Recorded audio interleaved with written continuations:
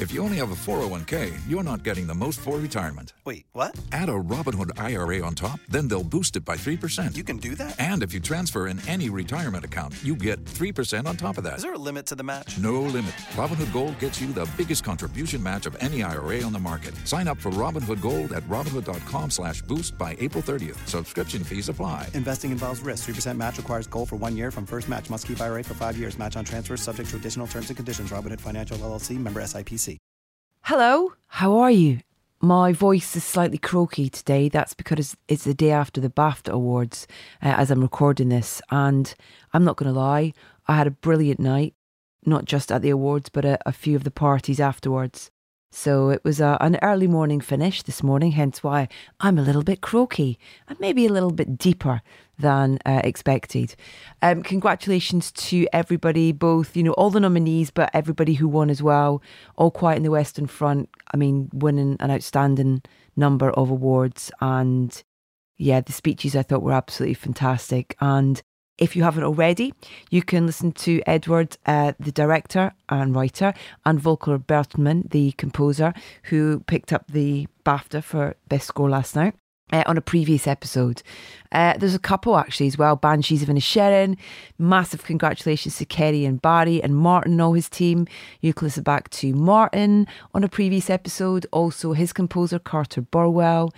Charlotte Wells, yay! She got a BAFTA for After Sun. And you can hear Charlotte on a previous episode as well. Cate Blanchett talking about Tar. Yeah, I feel very lucky that we've been able to feature so many of the nominees and winners on the podcast. I'll stick up loads of links up on social to guide you through to some of them if you haven't checked them out already. But our latest guest on soundtracking is Ben Caron, a director who cut his teeth on numerous TV shows like The Crown and Andor, and has now directed his very first feature film for Apple TV. It's also shown in cinemas as we speak. It's called Sharper, and it's a twisty-turny tale, I'd say, where nothing is really quite as it seems. It stars Julianne Moore, Sebastian, John Lythgow, and is scored by our wonderful friend Clint Mansell. I can't and I won't tell you too much about this film, but what I will say is that it kind of lulls you into a false sense of what you think the film is about very cleverly, and then kind of takes you off on a bit of a journey. Brilliant performances, not least from Julianne Moore. She's just brilliant in this film, and her and John Lithgow together, really, really interesting. So yeah, either go and see it at the cinema or go and check it out on Apple TV. But first, before we get to Ben, a word from our friends at Gusto. Now, I might have mentioned on some previous episodes of the podcast that I really like cooking. However, I'm going to be honest with you right now. I've got to the point where I've fallen into a bit of complacency with what I cook. It's basically the same things every week. I've bored myself, and God knows how my family feel about it. Well, thank goodness for Gusto and its menu of over 250 recipes to spice things up. What's not to love about a box arriving with pre-portioned fresh ingredients and easy to follow recipe cards? This week we had a delicious chicken korma and then a spiced shakshuka with feta. Very yummy. Now, even if you are in any way intimidated by the idea of cooking, believe me, Gusto makes it so easy and totally achievable. Gives you everything you need to create incredible home-cooked meals every week. And as I said, there are over 250 recipes to choose from, and you can have them delivered to your door any day of the week. So, how would you like 60% off your first box, followed by 25% off all boxes for 2 months? Well, if you do, then head to cook.gusto.co.uk/claim. That's cook.gusto, that's gusto.co.uk/claim. I'll also stick a link up on our socials so you can click through. So why not start enjoying quality dishes today? That's 60% off your first box plus 25% off all boxes for 2 months by heading to cook.gusto.co.uk/claim. Now I'm hungry.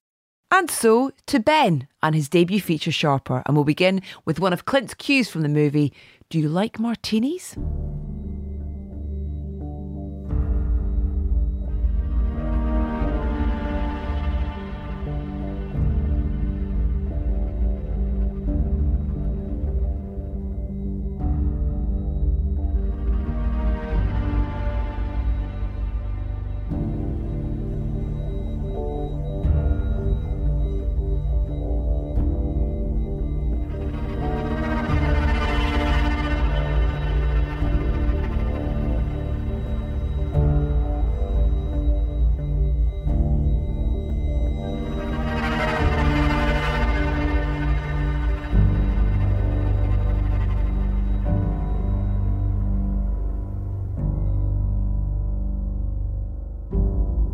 This is so exciting, Benjamin Caron, because we're talking about your first feature film.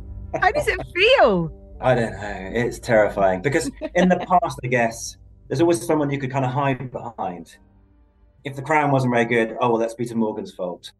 If Andor wasn't very good, oh, well, that's Tony Gilroy's fault.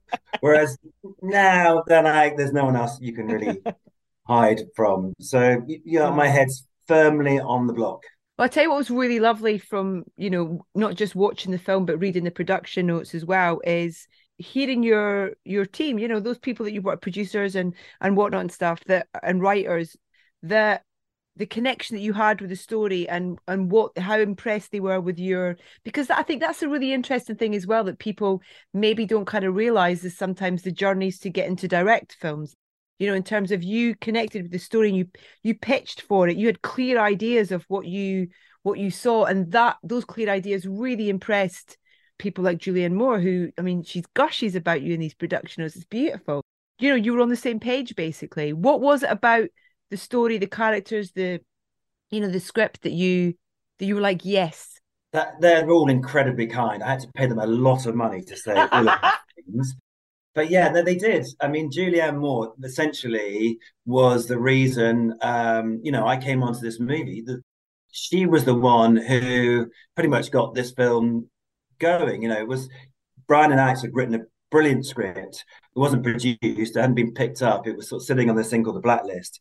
And, it was brought to her by her management team. And she was looking for great parts. And there was a great part in there for Madeline. And as soon as she said yes, then Apple and A24 were like, oh, okay, Julianne Moore wants to make a movie. We'll make that with you. And then it became the sort of the search for a director. But when I first read the script, Alex and Brian had sort of just written this really smart, funny, character-driven, original movie, which there weren't that many out there. And I just liked how it was devious. It was a thriller. I loved how it sort of played around with sort of sexual politics, with trust and betrayal, and I loved all the twists and turns. It was like a sort of a poker game. And for my taste, I like the looks and the feels of those character-driven thrillers, which I love from the 70s, like Clute or Thomas Crown Affair. And also, I guess one of the things I sort of pitched to them was like, look, I'm English, and I think I can bring a outsider's sensibility to this story about people trying to sort of enter and pass through different worlds, and maybe that's hopefully advantageous to me telling this story. Did you have any music references at all in that pitch? Oh, I wasn't expecting that question. No music in my pitch. and to the point where actually one of the execs from A24, Noah, said, what kind of music are you hoping to use in this film? And I sort of said, oh, I don't know. I genuinely don't know, because I don't think I'm ready to declare that yet. Yeah. And it was way too early, and everything I'd sort of listened to, I just didn't feel like it. And I was like, that's just not how I work. I'm really sorry. I'm going to be really honest. It's not how I work. It's a long process, and I'm not sure. We sort of make up the reasons afterwards why, and hope they make sense. But I just didn't know at that time what it was going to be. I do know that kind of as an idea, the score and the sort of source tracks have to kind of work together to take us someplace kind of unexpected. Yeah. And the idea that they're going to add to the story through music is integral, but I just wasn't ready to declare what that was in terms of either kind of composer or ideas about sort of needle drops. It's quite a tricky project to talk about in any great detail in terms of content, because you don't want to spoil it for anyone, because it is an amazing kind of journey watching it, in terms of, like you say, the twists and turns and everything that kind of unveils itself and doesn't unveil itself and all that kind of thing. So what I can't say, because there was a few, I checked in the production notes just because it does mention it, is the idea that, and it's such a brilliant way of storytelling actually, is that each act is a different character's perspective. Yeah. And with that, there's a through line musically, but there's also its own sound in a way, which is really clever, and it works so brilliantly, because you start the film thinking you're watching a certain type of film, and then you go, no, I'm not. It's so great. It's so, so good. And the Oh, music really contributes, I think, to that as well. So talk to me a little bit about the choices as well, in terms of, because there's some fantastic needle drops in there. I said to you, because you asked me about this, and I was like, I don't want to mention too many of them, because I'd love to just to hear your natural kind of storytelling through them. But there are a couple, like the Talking Heads track is brilliant. yeah, But then Clint Mansell doing the score, yeah. inspired. So what kind of came first? Were the cues written, or were the needle? What was the kind of, what was the journey of that music, I guess?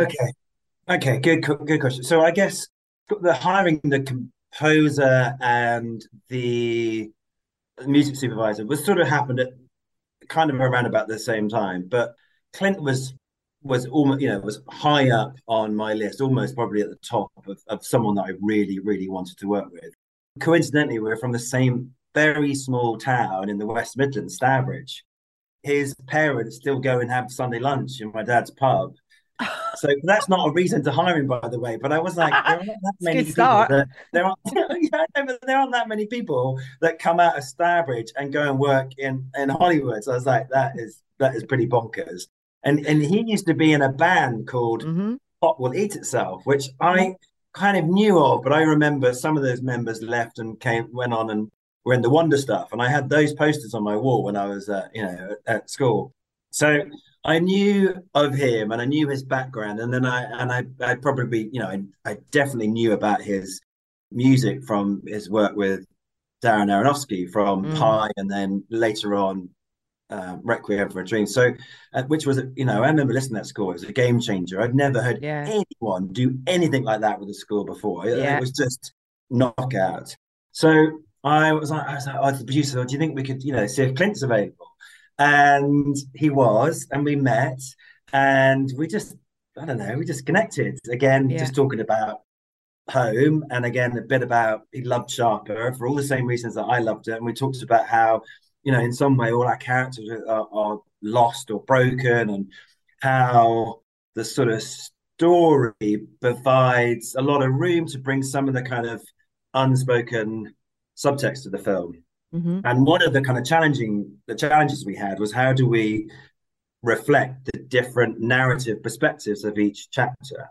With the score, if we kept changing the music, it would our kind of feeling was that it would become chaotic.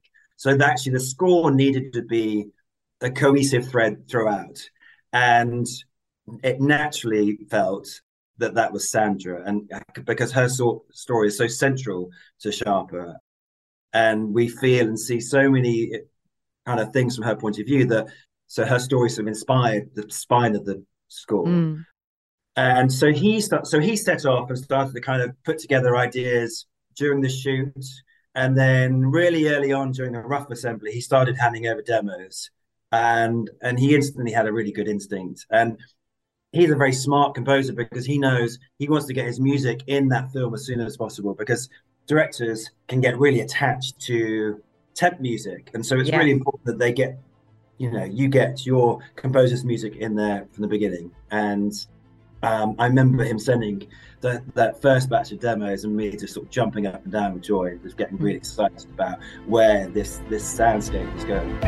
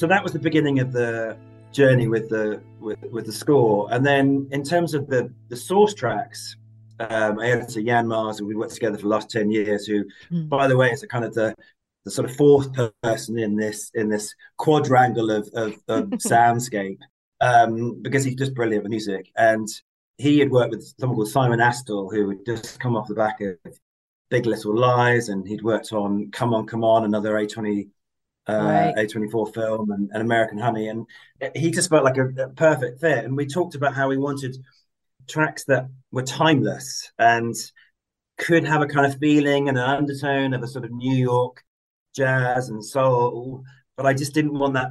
I didn't want that music to date easily, and so it had to sort of, and that's a really hard thing to find.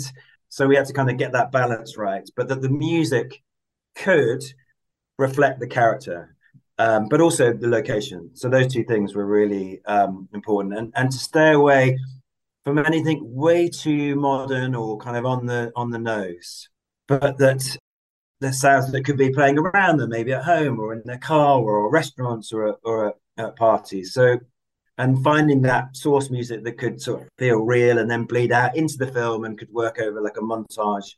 So I guess maybe we start at the beginning. So we have our title sequence, which actually is constructed with sounds taken from Clint's score.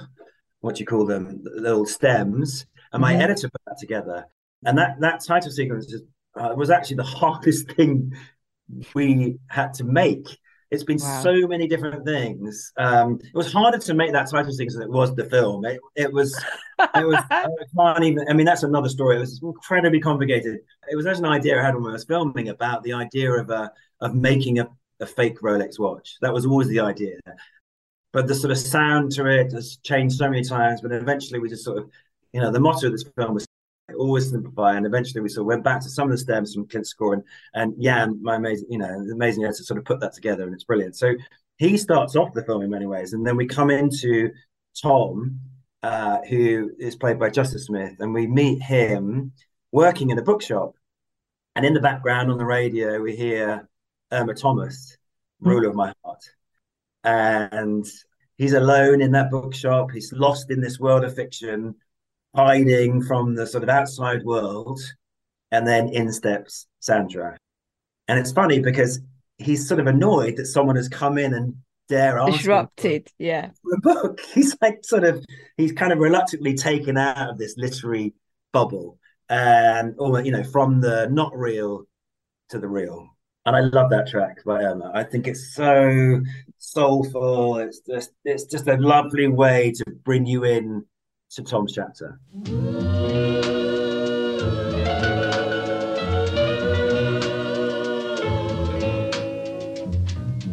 Ruler of my heart,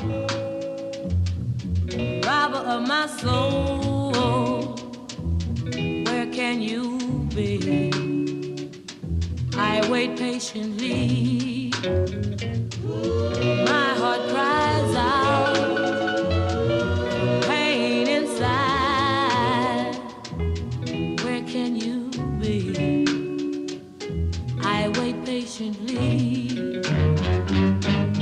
When you're alone, the going gets rough. Come back, come back, come back. Is it hard to almost remove your own emotional connection to music when you are kind of working out what works? You've got to facilitate the character, the relationship, the emotion, the moment in the film sort of thing. And sometimes it's so hard to disassociate yourself and your personal connections with pieces of music. I'm going to be really honest, and I'll probably regret saying this, but I didn't have a childhood when I have a great relationship with music. Maybe that's helped me now, because when I was at school, when I was like 11 years old, I went to school. We had our first music lesson. I was told by the teacher that you're tone deaf, and so I kind of got put off music and the love of music when I was sort of younger. And so you had to, because to be part of the kind of group of friends you were with, you felt like you had to know about bands, but I never really had a strong connection to music in a way that like you do, or friends of mine do. So Yeah. so I respond.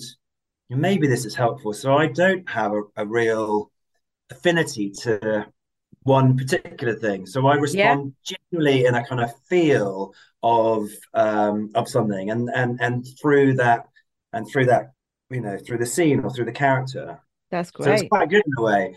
My suggestions I always put forward are always, terrible. But that's why I love having a music supervisor who comes on board and surprises you with so much. I think at the end of that scene when what can happen is you can really get bedded into a track, like something. So there was a track actually where when Tom and Sandra head off on their first date, we had this great track by Santa and Johnny, and it has this really great opening, and it was in for a long time. And then as you get towards the end of the film, you start to find out which of the tracks you can use. I mean, there's a good music supervisor will be doing that as you're going along, and will sort of know, should know whether you can use them or not. And then this track had been used before, so there shouldn't have been a problem. But Santa and Johnny had gone missing, and we couldn't find him, or Simon couldn't find him, and he apparently gone missing in Italy.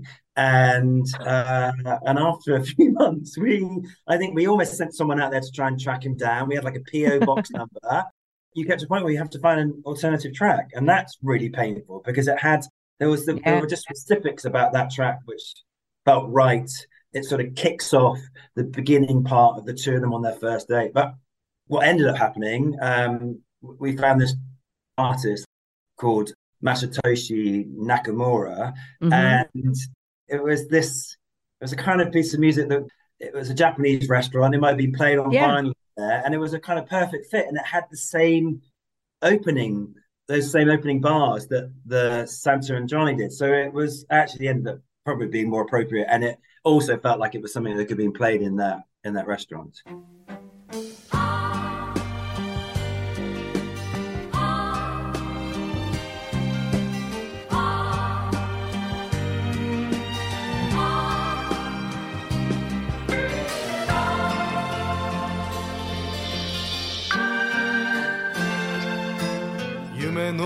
坂道はこの葉模様の石畳まばゆく白い長い壁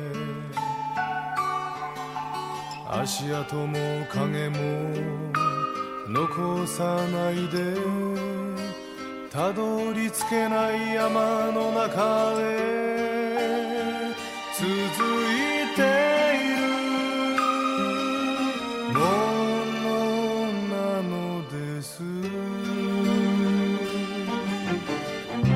That's a great story. If you ever need anyone to travel the world to find missing musicians in the future, I'm just putting myself forward for that role. Okay. Edith, go and find Santo, track him down, and just tell him he's lost a load of money. That sounds like the best job in the world, like part detective, part kind of music historian. That's brilliant. I love it. Oh my God, that's so good. It's almost like there's a lot of the time that, that's a great example of there's a great story attached to how and why a piece of music ends up in a film. It's not sometimes as easy as going, I want that one, and it can be for all manner of reasons, really. But that's I like the extremities of that. That's great. Yeah. There's a beautiful track that sort of happens, which takes us like that first act, the first Tom's chapter is, if you know nothing about this film, you're gonna start this movie thinking you're watching something else, and I certainly lean into that. And we have this great track by Curtis Harding, I Won't Let You Down, and it sort of plays over this couple falling in love montage, which is such a kind of classic of a rom-com in many ways, but maybe a kind of my version of it. It sort of has soul, and it's sort of sexy, it's kind of dangerous, they're kind of getting to know each other. That worked brilliantly for that moment of seeing these two people fall in love. Take your time and don't worry, baby. Everything is fine.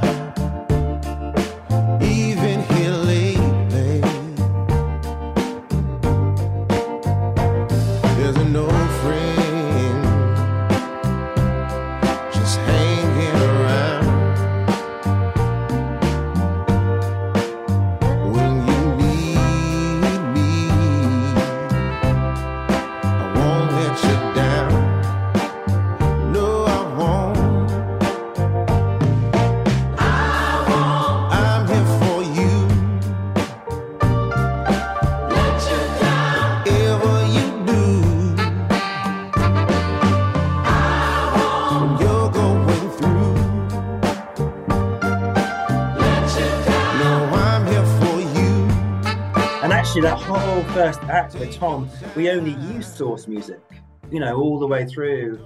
And so that whole first chapter, it was really important that we were off on this love journey, and I wanted it to feel electric and focus on the romance and being the kind of emotional heart of the film, because actually you need that for the end of the film to pay off. And once their romance feels authentic, what happens will feel even more surprising. So we use source music until about 18 minutes in the film, and then we sort of bring Clint in. And it was about, I guess for us, it was about sort of not tipping our hat too much to the audience, or letting the sort of music get ahead of the story. So it sort of responds to what we're seeing and feeling. And this piece of music, which I think he's called 350 Grand, I remember hearing it the first time and I cried. It was, and you can never forget, you always try and have that same feeling again, but you never do. But I just felt the desperation and the kind of emotional heart of that piece of music. It's absolutely heartbreaking, and it's all Clint.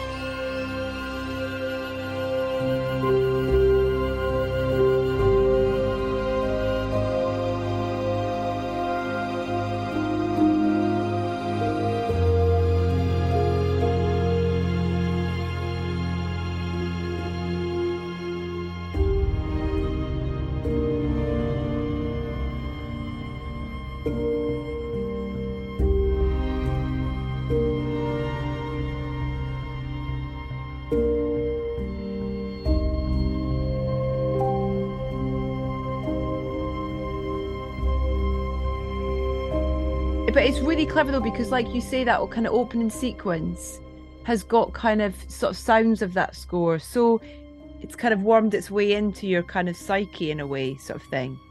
Totally. So it's really clever, really, really clever. And it's that idea as well, and I think the music does a great job, because these, not given too much away by saying, for some of these actors, they're almost playing two characters in a way as well, and the music, I think, does a great job of telling us things. I think, like the Dirty Laundry track, Don Henley's track as well, that's that scene, that piece of music sort of tells us, is like almost unveiling some kind of narrative to us, I think, in a way as well. It's really clever. Do you want me to talk about that? Yeah, why not? Would you mind? Yeah. Okay, I didn't know whether you wanted to go in order, because I was going to just quickly whiz through the film like do Sandra, but do you want me to just jump to that? I don't mind. It's up to you. I mean, I'm not sure we'll have. Well, time. Yeah, to go through everything. So maybe if there's specifics you want to talk about. Yeah. Okay. I'm definitely I've got basically 3 or 4 that I want to mention. Perfect. That's definitely one of them. So let me get to that. Otherwise, I have to go kind of weirdly chronologically. I got it. My brain will just sort of collapse in on itself slightly. But but we have Sandra and her kind of chapter, and we had this track by Roy Orbison called "It Wasn't Very Long Ago," and I again, it was one of those tracks I loved, and it just worked, and it was in there until I think the day before we locked the picture. And I remember I had a conversation with one of the brilliant execs at A24, Zach, and he said to me, look, all the music you've used so far in the whole film is just brilliant, but does this one feel Sandra? And it was like a sort of bubble just burst in my head. I was like, oh, I don't know. And then it was like, okay, Simon, what have you got? Let's go back to the sort of the soundtracks. And we went back to the Supremes track, Just a Lonely Christmas. And it was perfect. And it just helped with the feeling of Christmas, the sense of sort of Sandra's isolation. And it was something that I could definitely believe her grandmother could have played when she was growing up. Although actually we didn't lose Roy completely. We ended up sort of putting him into the bar and sort of playing from the jukebox. But it was one of those last minute things that actually I'm really happy that we changed. Just a lonely, lonely Christmas. What a glad one it would be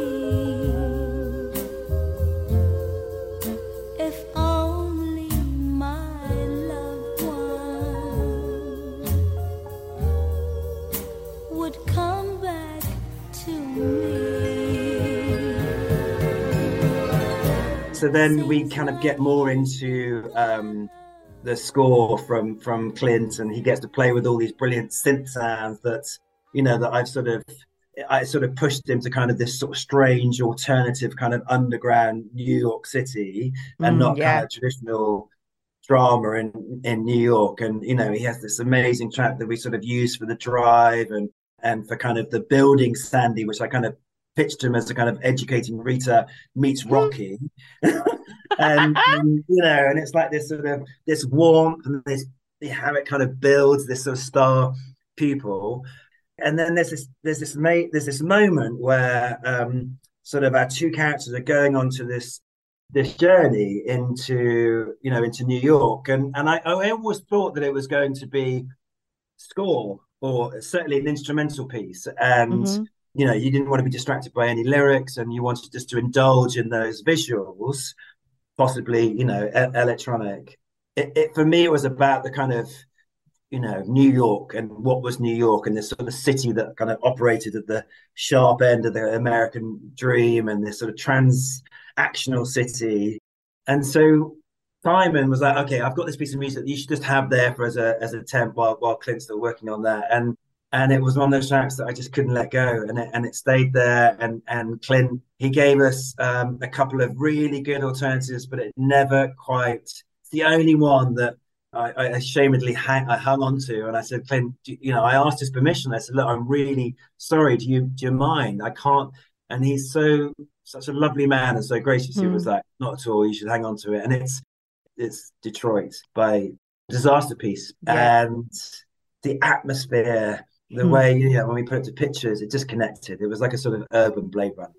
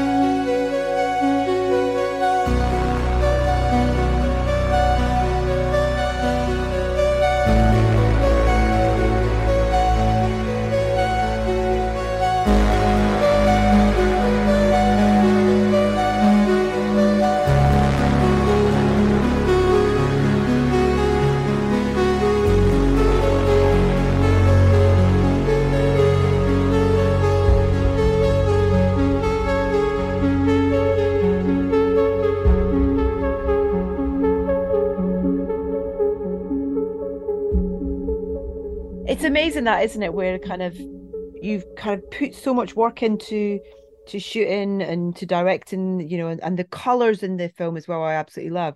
And sometimes just the right piece of music can do something that you kind of can't really quite describe, but it's a feeling. It feels right. There's nothing else that tells you that it's right apart from the feeling. Yeah, and then Clint comes, you know, he comes racing back in at the end of that chapter, and he's like, we've got Sandra, we've got Max. They are, you know, she is sort of at the end of her training, she's complete, and he drops this track, and it is so sexy and so like just like vibrates on screen. And like just as you're like sort of, you know, vibrating in your chair, we sort of drop into Max, and we have this brilliant track by Talking Heads, Slippery People. So good.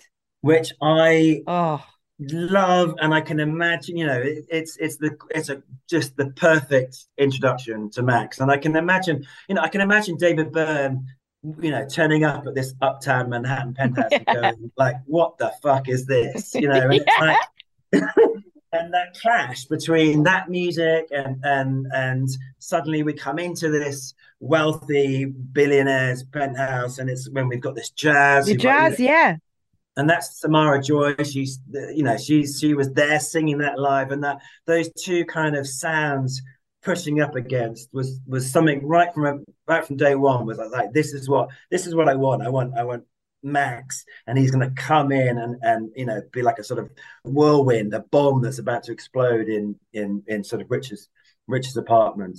And that track was on right from very early on. We tried so many other tracks because even though you sometimes go, this is it, because we're listening to it so many times, you start to get a little bit jaded and you kind of lose a bit of your confidence. So we had Rolling Stones in there, we had David Bowie. We were trying, classics, non-classics, and we keep, but like my sister, Jodie, who's like co-producer on the movie, and even sort of, the producer in America were like, no, please go back to Talking Heads. Please go back to Talking Heads. And we kept going, yeah. And we kept sort of playing with them. And then it comes to the moment where you have to declare it and go. And Jan and I would look at each other and go, no, nothing has beaten this track. So it was there from the beginning and it was there at the end. And I'm really, really happy.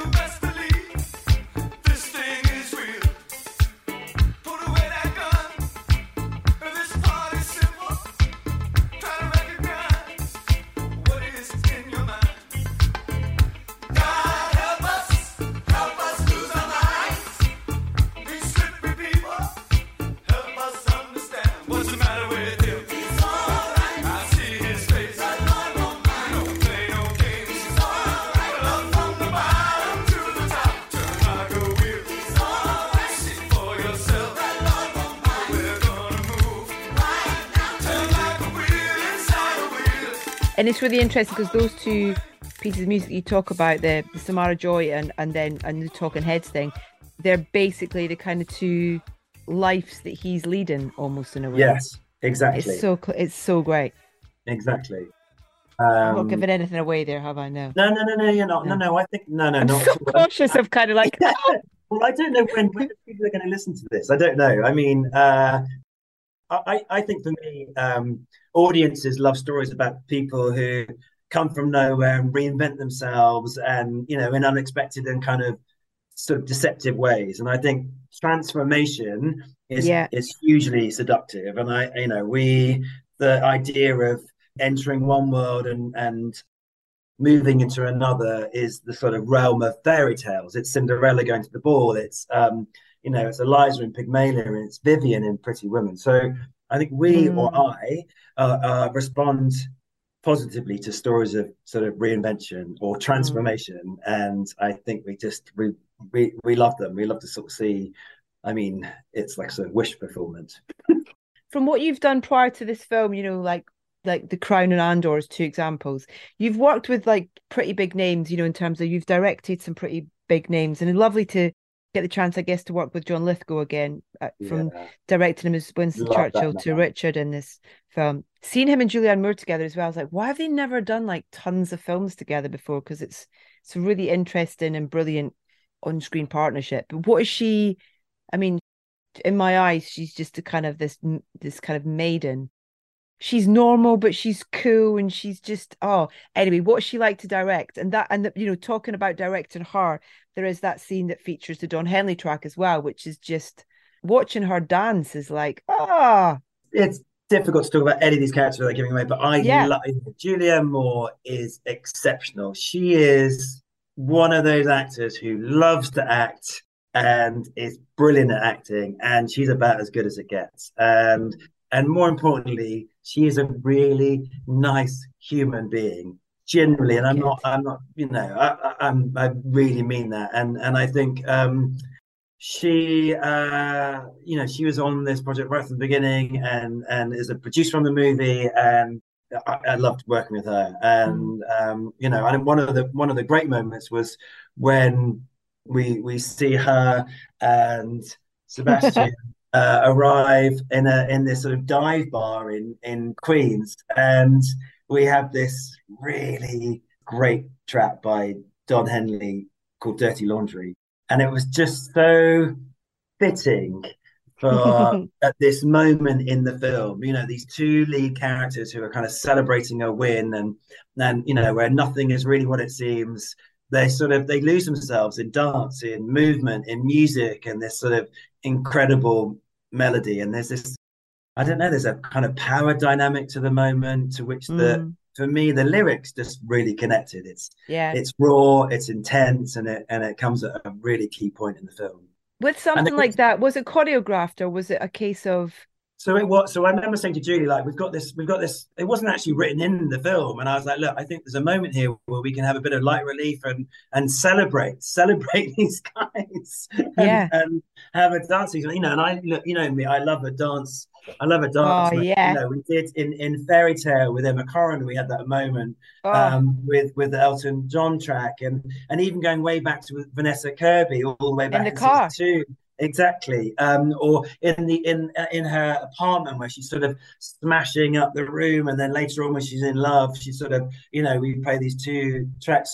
So I love that moment as a filmmaker, was expressing something different. So yes, we found the track really early on, and I always sort of, Jan sent it to me and was like, what about this? And I was like, oh man, I like it. It's like, it's really dirty and it sounds great, but you know, do you think we can get away with it? And he was like, yeah, we can definitely get away with it. I was like, he's like, this movie's amazing. Any music I put on it just sticks. It's like, I don't understand. Like normally you try music and it sort of takes a while. It's like this film takes any music. But I was like, okay, fine. I need to check to see how the actors feel about it, because you can't, you know, well, maybe it's just my approach, but you want to make sure that they're on board with that. So I sent it to Sebastian Stan, who plays Max, and Julianne Moore. And Sebastian came back and was like, man, this is my favorite track of all time. Are you? No. He's like, you fucking serious? I love this track. I love Don Henley. He's like, have you got permission? And I was like, no. But you know, as you sort of, you go, yeah, that wouldn't be a problem. And then I sort of, you know, and then Julie came out. It's like, yeah, it's great. So then I was like, okay, well, look, we're gonna film this live with this music, and we're gonna get a choreographer. And Amy Herman, who was the line producer, was like, well, you've got to go and get Susan Stroman. And Susan Stroman is like this sort of very famous choreographer, director in her own right, from Broadway. And I was like, do you think she'll do it? And she was like, yeah, of course she'll do it. It's Julianne Moore, Sebastian Stan. So I got in touch with her and I sort of said the track I was thinking about. And she was like, yeah, I will definitely come and play for a day. So yes, we had, she said to me, as long as you can give me the title, sort of, what did she say? Something like sort of strip bar choreographer or something like that, which I don't think we get to change the mind. But anyway, she was really game. And so we choreographed for that track, and then on the day we had that blasting into the bar. But sort of in tandem to that, we are now have to get permission from Don Henley and Simon, the music supervisor. Like, by the way, this has never been used in a film before. I'm like, really? Yeah, I know. That's what I said. It's sad. I know. I've heard it maybe. But I don't. Anyway, you go online. Someone will probably come up and go, "Oh yeah, it was used in this." But no, it's never been used in a movie before, which is brilliant because you go, "Oh wow, we can own this." But it's also terrifying because you're like, "Well, why hasn't it been used in the movie before?" So I was like, "Well, maybe you should write a letter to Don." So write a letter to Don Henley, and it had a track record with this because I had to write to Elton John before to get. For the Crown, and we had to send that episode to him to see, and so I was like, okay, I know how this works. Yeah, I know how this works. Exactly. Mr.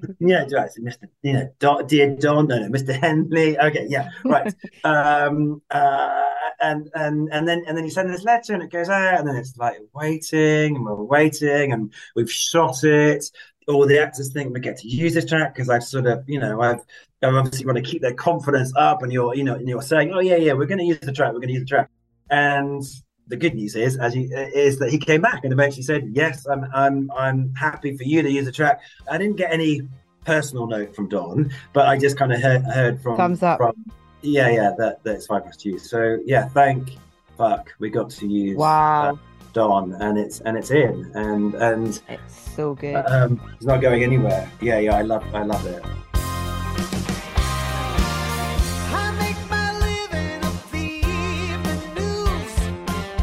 Just give me something I can use. People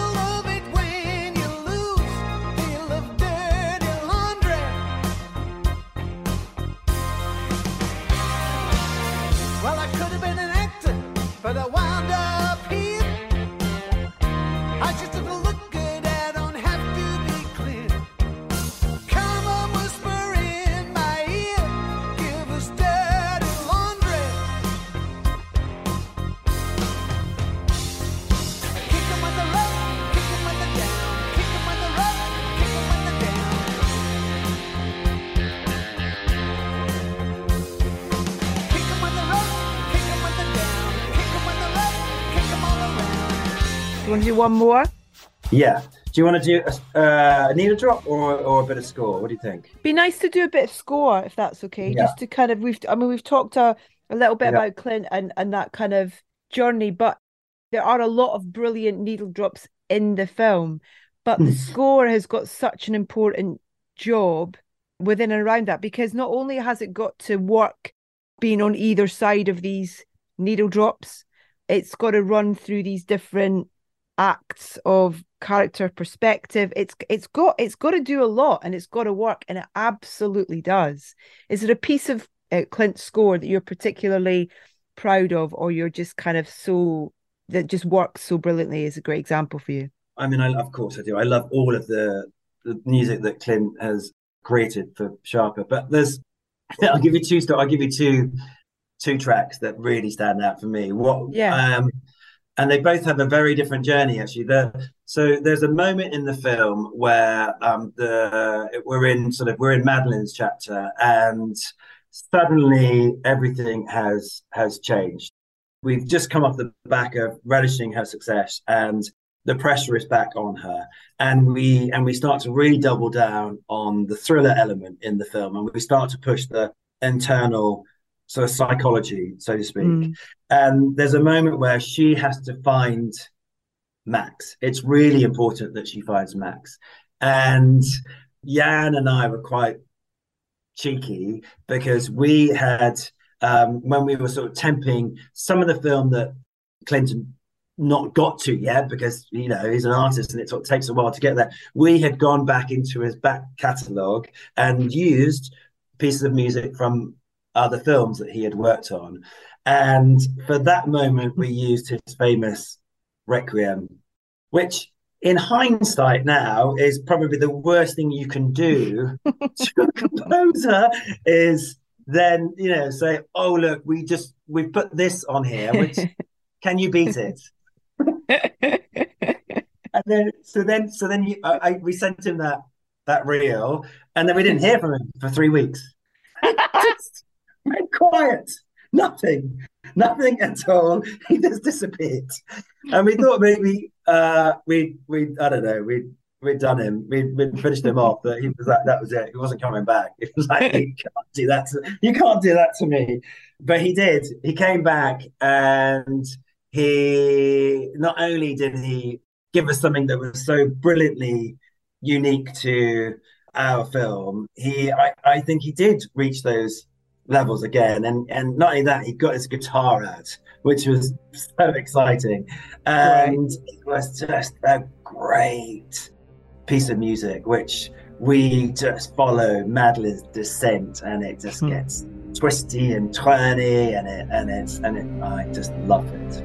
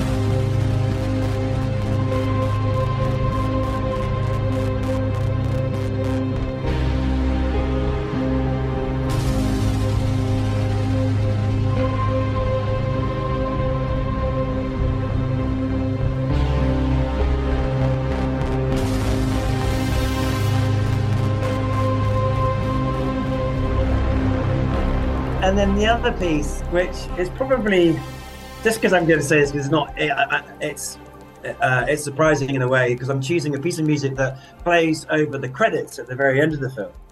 This is me encouraging people to watch right to the very end of the film, of course. But it was a piece of music that Clint wrote really early on that was actually going to play in the Tom and Sandra falling in love montage. And I remember when he wrote that and we put that to picture, it was just heart-achingly beautiful, and it was so perfect, but also it wasn't right Mm-hmm. because it sort of was melancholic, and it gave away something Too that we much, didn't want yeah. to give away in that moment in the movie, and it broke Mm. my heart to sort of take it out of there.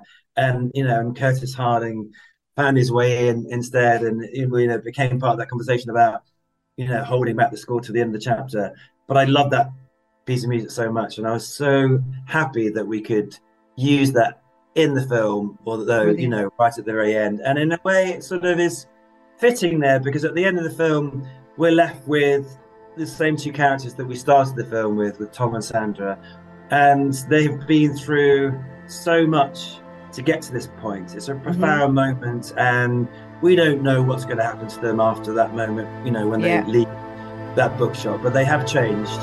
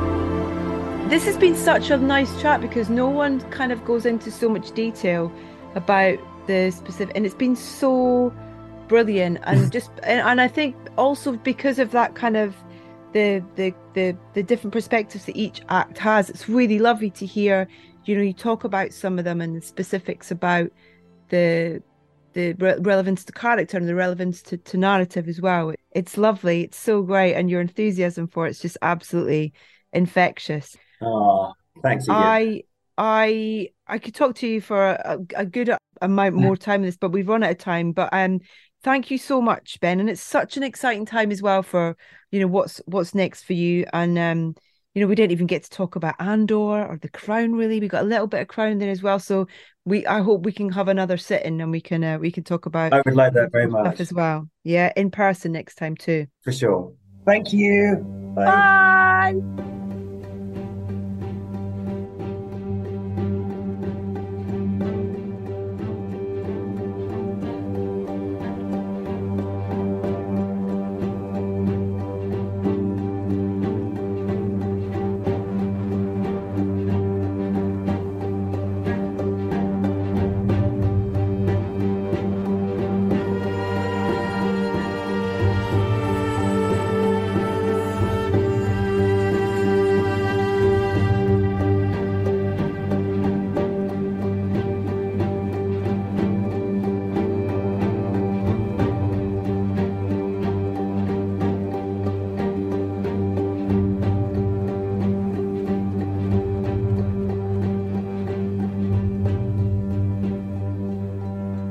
From the score to Sharper, that's You Can't Cheat an Honest Man by Clint Mansell, rounding off this latest episode of Soundtracking with the wonderful Ben Caron.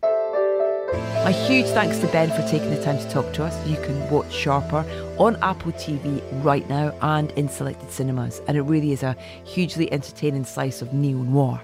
I've spoken to Clint on the podcast several times and very much look forward to having him on in the future. If you'd like to listen to any of those previous conversations, head to edithbowman.com to find them and every other episode. Follow us on Facebook, Instagram and Twitter. We are at Soundtracking UK, and please do subscribe to our YouTube channel for loads of bonus content. Next up, we have a bonus episode with the boys from Son Lux, who scored Everything, Everywhere, All at Once, which will be dropping very, very soon. I very much look forward to the pleasure of your company then.